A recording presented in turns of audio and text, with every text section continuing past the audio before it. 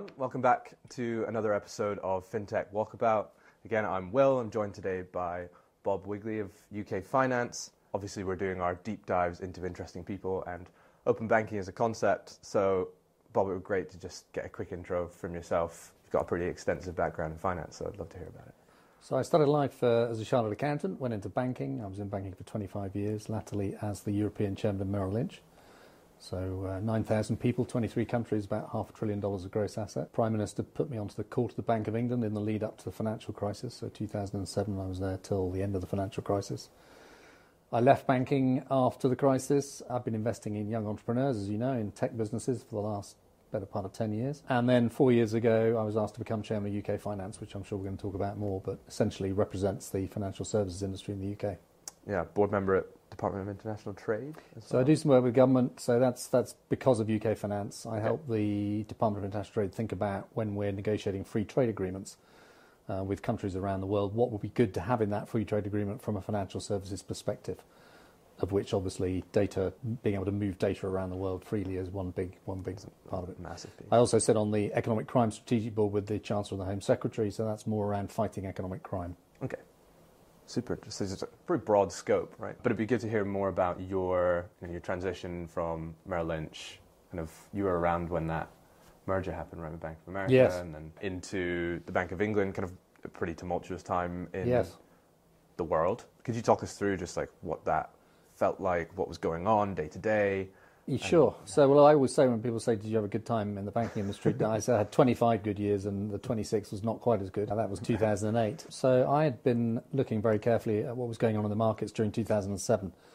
Became increasingly concerned that we were heading into a very challenging period. And I talked to the Bank of England about that. I talked to the government about it. And that was what led to them asking me to join the court of the Bank of England. Okay. Just to try and help them think through what was going to happen next and how they could deal with the situation. Now, one of the problems in talking about this is that when you become a court member of the Bank of England, you sign a secrecy obligation. Sure. So can't go into any detail, but let's just say we sat there for 3 years looking at, in minutiae developments in the markets every day, working out how regulation could be developed to deal with the situation. So short-term measures in terms of shoring up the markets and creating stability where there was instability, restoring confidence and trust in the banking system, and then ultimately making sure that in the longer term banks had adequate capital and liquidity to better withstand the kinds of shocks that happened during that crisis. I think confidence and trust is probably something we'll touch on as a theme throughout this. I know you're also the Global Commissioner, or the Commissioner for Global Britain.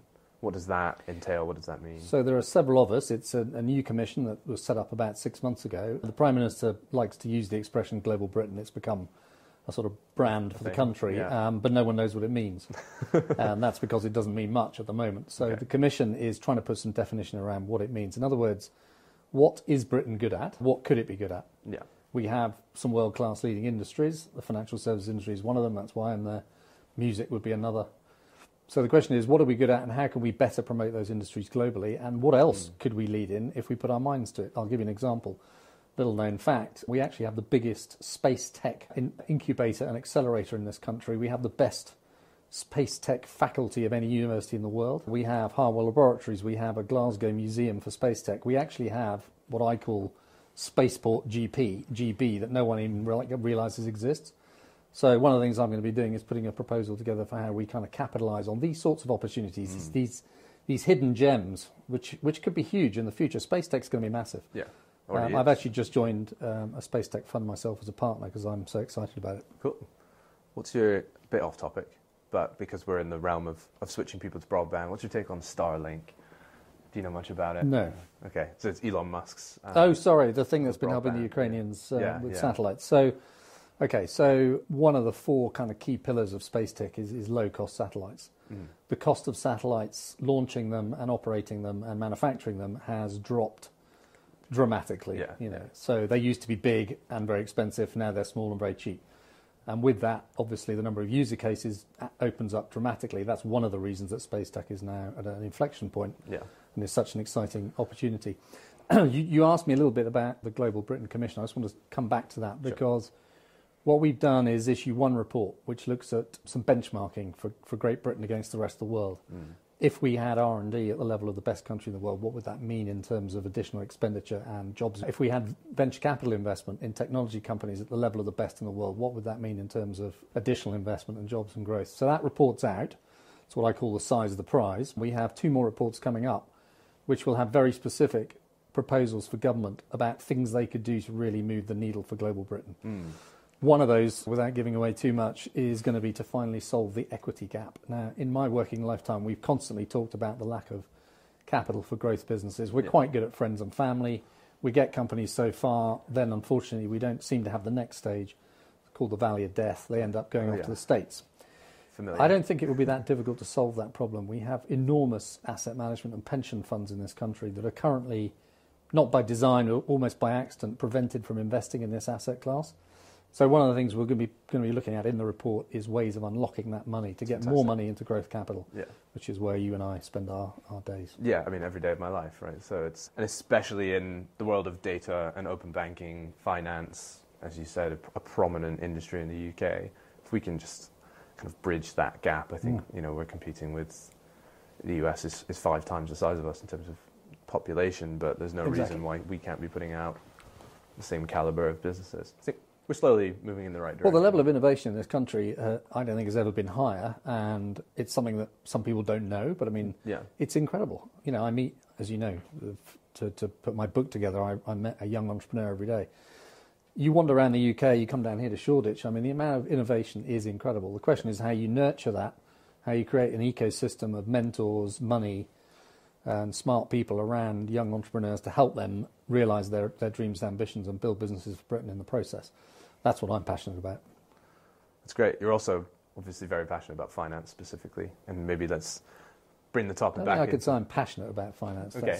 That sounds a bit weird. Active to say the least. I'm busy in finance. So what does it mean to be the chairman of UK Finance? Okay, so this organisation was formed 4 years ago. And it's the merger of 6 previous trade associations, the biggest of which was the British Bankers Association. And the chairman of the biggest banks in the UK said, look, we're going into Brexit.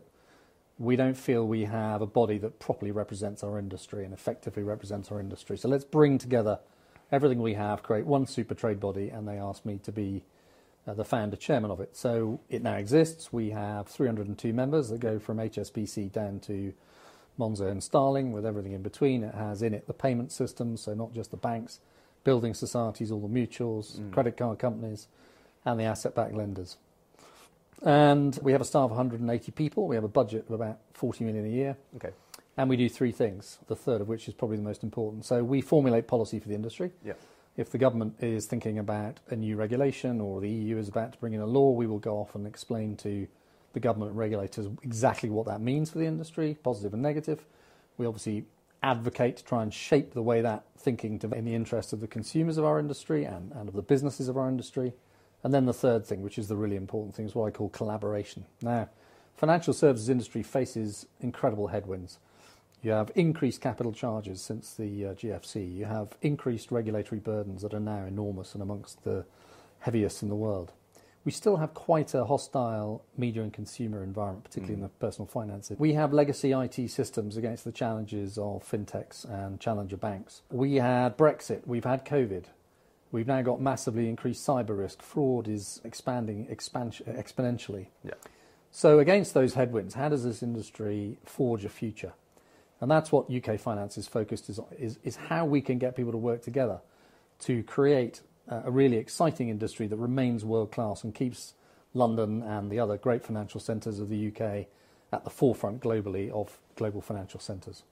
So I think it'd be good to pick apart some of those topics a little bit. There's obviously another pretty broad scope of things. You've talked to me a little bit about your passion for identity and verification, things around, we've touched on risk and trust and fraud. So EID&V, can you talk to me a little bit about that? So EID&V, not exactly it doesn't trip off the tongue, does it? No. Generally not in the right order. Yeah. So what does it mean? It means that how you identify yourself, which is the subject for the internet in general. I mean, when the internet was set up, people were allowed to be anonymous. I personally think that's nuts, and I hope in the end that we'll stop it. It's a subject that's being debated at the moment as the online safety bill goes through Parliament. Yeah.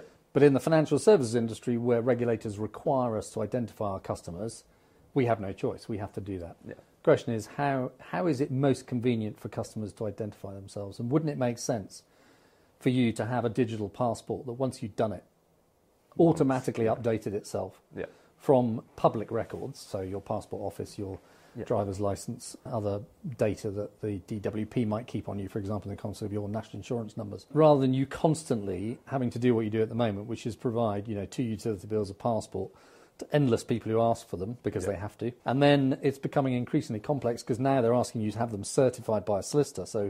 And it has to be within the last 3 months, and the utility bill has to be posted to you. It can't be printed from your online account. I mean, whoever uses mail. It's becoming untenable the way we're doing it. And unfortunately, it doesn't even achieve much of the utility it's intended to achieve, in the sense it doesn't actually stop people creating false identities. In some cases, and it actually doesn't stop fraud, because we see the fraud statistics continuing to rise. So my and I am passionate about this because I think it's really important. I've actually just written to a group of CEOs in the financial services industry saying, look, we've got to have EID and V, electronic identity and verification. It's coming. The only question is the financial services industry going to design it, or are the big techs going to design it? Big techs in the widest sense. So it could be Facebook, it could be Google, or it could be Microsoft or Accenture, for example, and everyone has a project. Had Libra happened, right, and been a success, this would have become much more apparent a problem much more rapidly. Yeah. And the other thing that's driving it is crypto, because in the crypto world, we don't have the levels of know your client and anti-money laundering processes that we have in the traditional banking industry, and that has now got to a scale where the regulators can't ignore it anymore. Yeah. So EID and V is coming. The only question is there you go. The only question is who invents it. Now, my argument is that if the financial service industry invents it, and we are the logical place for it, we will do it with the interests of consumers in mind, and to protect, if you like, the future for a buoyant, world-class financial services industry in the UK. If the big tech companies do it, they'll have different motivations, which obviously will revolve around their business models and their P&Ls. Would you say that's... And probably, I mean, one could argue about the balance in the big tech companies, subject to my book, obviously, between whether they're acting in the interests of their consumers or their P&Ls. And so my statement to the financial services industry is we need to get on and do this fast. I'd argue that consumers probably have the same questions around their banks as they do around their relationship with Google or Facebook, right? Well, happily they don't, because if you look at the trust statistics, you'll find that when it comes to managing your data, people have a very high degree of trust in their banks and a very low degree of trust in their big tech platforms. So we're starting to get into the world of open banking, open data. We're slowly working our way into it, but before we get there, we're talking about fighting risk, fraud, cybercrime. Talked a little bit about the big techs. You're telling me about the government communications headquarters before we came down and started talking. So that's really in the context of cyber risk specifically. Yeah. So I would say that going back 3 or 4 years, our biggest banks were pretty well protected. Our middle tier and smaller banks were probably less well protected, and that's just a function of how much resource every bank has. Yeah. So as an industry, we came together and we said, look, in a sense, the system is only as good as its weakest link, and therefore we need to bring up the mid-tier and smaller banks to the level of protection that the biggest banks have. And so we formed something called it's a bit of a mouthful, it's a bit like EID and V, it's the FSCCC, the Financial Services Sector Cyber Collaboration Unit. Okay, I will not be trying to repeat that. Don't try. Yeah. And what that basically does is it acts like a UN for banks on cyber risk. So if you attack a small bank, the big banks regard themselves as attacked at the same time. We have an immediate mechanism to get the chief information security officers for those banks virtually into a system. We immediately identify who's been attacked, how they've been attacked. We work out how quickly to remediate the situation. We make sure it doesn't spread. And this is all about damage limitation, restoring the system as quickly as possible, maintaining customer trust in the industry. And I can tell you it works very effectively, touch wood. There's a lot going on at the moment, obviously, with what's going on in Ukraine. Yeah. We've seen quite a tick up in activity. But anyway, through COVID, we saw a big rise in cyber risk. This is now a big industry, a big global. Quite a lot of it, sadly, comes from 3 large countries, one of which is in Northern Europe, one of which is in the Far East, and one of which is between the other 2. Yeah. And we see a lot of activity from those countries where there are very well-organised industries targeting our companies, trying to steal our money, and we need to get better and better. So at GCHQ, through the NCSC, regard the financial services industry, I think, as the model here. We now need to spread the best practice that we've developed across other industries. Okay. That's definitely been probably on a slightly lesser scope or scale for our business is being able to come in and give confidence to larger financial institutions to say, whatever data AppTap is taking in as a smaller fintech, we need to be on that. Well, I'm sure if you're partnering with big banks, what we call tier one banks, then you will have had to go through procurement questionnaires, and they'll ask you if you've got an ISO 27001 accreditation. They'll be all over your cyber procedures. Sure. Yeah. So good. But on the topic of regulation, let's now move into open banking. UK Finance released a report, I think it was November of last year, centered around the challenges that open banking has faced and what we can do. So I think there are things in there around kind of tech enablement, multilateral frameworks, and bipartisan or bi-party kind of agreements. What do you see as, or what's been the approach for UK Finance when looking at open banking as a concept and trying to apply that to industry? I mean, it's a very difficult question to answer straight off the bat, because the way a lot of our members have looked at it is that we've invested as an industry about £2 billion in a system that not many people use. Right? That's the history, if you like. I think we just hit like 5 million consumers using open banking or something. Yes. Now, after 5 years. Yes, exactly. Now, if you'd said to the banking industry 5 years ago, you've got £2 billion to spend to make lives better for your consumers, how would you spend it? We certainly, I don't think, would have spent it on open banking. However, here we are. Yeah. I mean, there are those that also believe that it was not really the right solution to a problem that the CMA identified, but that's all history. It's relevant. We have it. The question is now how we make the most of it. Sure. The good news is, if you roll forward, we are starting to see recently quite big upticks in usage, but it's a new type of usage. It's not really. The original concept was, could a small fintech company get access to my personal data to better offer me more appropriate products to my needs? And of course, some of that is going on. Yeah. Actually, I mean, one of the interesting things is you're going to find the biggest banks are using it to look at the bank accounts of customers of other banks and offer them product. So that's going to be an interesting development as that comes to fruition. But I think the really interesting and most recent development is some of the biggest utilities starting to use it. So one of the biggest in the country, HMRC, has opened up their system to open banking for tax payments. Now that obviously suddenly means that a system that was being very underutilised relative to the base capital expenditure that created it could now have really meaningful use. So that's one way in which we're going to see more usage and better usage of a pretty expensive system. Yeah, it's definitely made my life easier in reporting. I'm all for open banking, for what it's worth. I think, although I'm not against it. Yeah, okay. But it's not about being, as a philosophy, it's fine. But you couldn't have justified spending £2 billion on the basis of today's usage. But I guess it's a question of, is that the bank's choice? But it wasn't the bank's choice, no. But it's the consumer then. So I think that the next beef that the industry would have had with open banking was how it was governed. And you probably saw last week a report that came out from the CMA itself about its own views about how it managed the system through the OBIE. Yeah. We're back on acronyms. And there are, we'll make a no acronym rule. As you know, there are changes being made. So now there's going to be a new body which will have the FCA and the Payment Systems Regulator in it, which makes perfect sense since they are the people who are essentially overseeing and supervising the banking and payments industry, still with involvement from the CMA. But I think that's a much more practical construct that will enable, I think, open banking to move forward in a way which will have more use and more utility to consumers. But we're looking at a system that should, in theory, reduce risk and fraud and cybercrime, right? We've now transitioned from.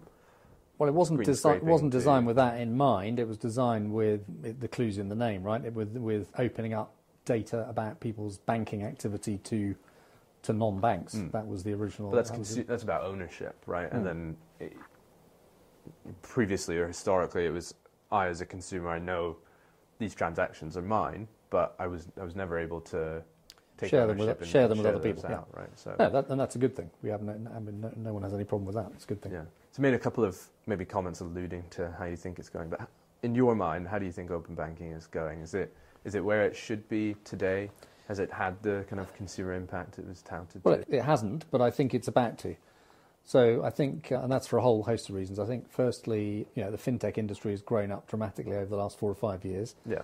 It was pretty nascent when open banking was started. It's now a big industry and growing dramatically, and more clever people, entrepreneurs, are thinking of ways of using data through open banking. The second thing, I think, is that the whole concept of open banking has sort of progressed to open data and open finance, right? And so the question is not the sort of mechanical one of how can I get into someone's bank account and use information about their direct debits to work out how I can sell them a product that's relevant to their needs. That's kind of a pretty niche thing in a way. It's more about the wider set of consumer data. And so we as an industry are slightly turning the argument on its head and saying, well, we have these large businesses that between them have significant market shares. And so the Competition and Market Authority said to us, you must open up your data to others.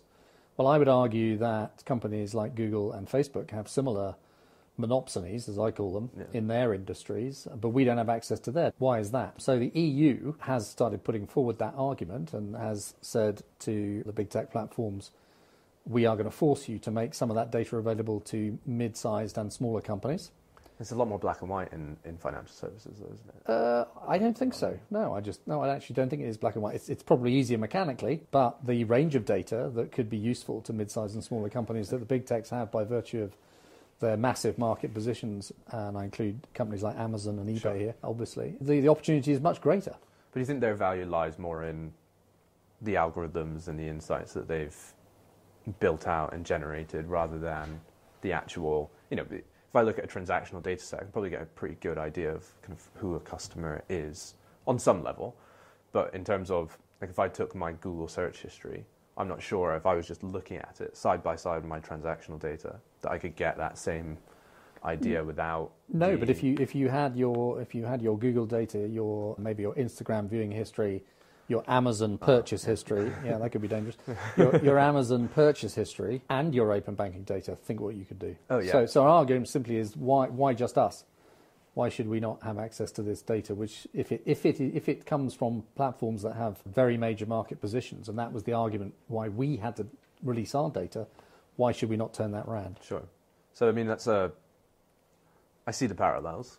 How do we get there step by step? If you had to choose one industry, would it be big tech or are there intermediaries? Yes, definitely. So and it's happening, right? So in the UK, the government has set up a unit within the Competition and Market Authority called the Digital Markets Unit, which is being created to say, look, they're already here, they're huge, they have these very substantial market shares. Yeah. How do you now regulate something that has that market position? We're not, no one's proposing that we don't have Facebook or Instagram or any of these platforms. They serve great utility. They do many good things for their customers. The question is, how do you turn the argument around and use the data they collect, which currently is proprietary to them, if you like, for other purposes in the interest of consumers? And that's what the DMU is going to consider. Okay. So what lessons should we take from what we've seen in open banking, and what lessons should we apply? Because I think we kind of have these discussions with utilities and telecoms providers, saying, let's offer you some value up front, as opposed to the mandates that happened. I don't think it's for me to advise the CMA on what it should do about regulating big techs. Advise me. Yeah. But what I would say is this: our argument is that we should have a level playing field. Sure. We have been regulated against, if you like, in this context, and been made to open up. I would argue that their very substantial market positions are in some cases actually stronger than the positions of large banks. Sure. So why should we not be able to access their data, and why should consumers and businesses not be able to access their data with adequate safeguards? And we make the same argument in relation to, this is relevant to, I know you're going to come back to open banking because I can see you have a passion for it, to paint the payment system, right? Where probably within FinTech this is one of the biggest growth areas. Yeah. Some very interesting businesses, making life easier for consumers, reducing transaction costs, speed of transmission, convenience, efficiency. The question is how you regulate those companies. And some of them, because of the way they're set up, don't fall within the full sort of remit of banking regulation. Yeah. And what we say as the industry is if it's the same activity, it carries the same risk, it should be subject to the same regulation. Yeah. And that is a mantra that we've been pushing for a couple of years, and you'll see that regulators are now responding by bringing more and more of the payments providers into more complex regulation. And as crypto develops and becomes mainstream, you're going to find that is going to ramp up very substantially. We're seeing in the States, you've just seen the presidential order where Biden told the regulators to get in a room and come back to him within 90 days with proposals around should we have a CBDC, if so, what should it do? How should we regulate crypto? Should we have EID and V? All these things are very much on the agenda. But as long as we work on the principle of reciprocity, so if we've had to open up, why shouldn't they? And we have same activity, same risk, same regulation, those are good principles. Level the playing field. Yeah. Cool. Well, we are coming up on our time. So just interested to get some of your thoughts. What's on the horizon for you? What comes next for UK Finance? Me personally or for UK Finance? A bit of both. Well, me personally, so I'm just about to release the paperback version of the book that I wrote last year, which, as you know, is about the effects of technology on Generation Z, for which I did this 200 times. I interviewed 200 youngsters about their attitudes to technology. So that's coming out in July, so I'll be going Glad you're pointing at me and saying youngster. So yeah, that's good. That's good. You just about fit within that definition. And so I'll be going on a sort of new PR tour for that. I was appointed a professor at a university in Australia last year. I haven't been able to go there yet because of COVID, so I'm planning on going down this summer and doing some lecturing. Actually, one of the things is to develop a course for company directors who don't understand cyber risk.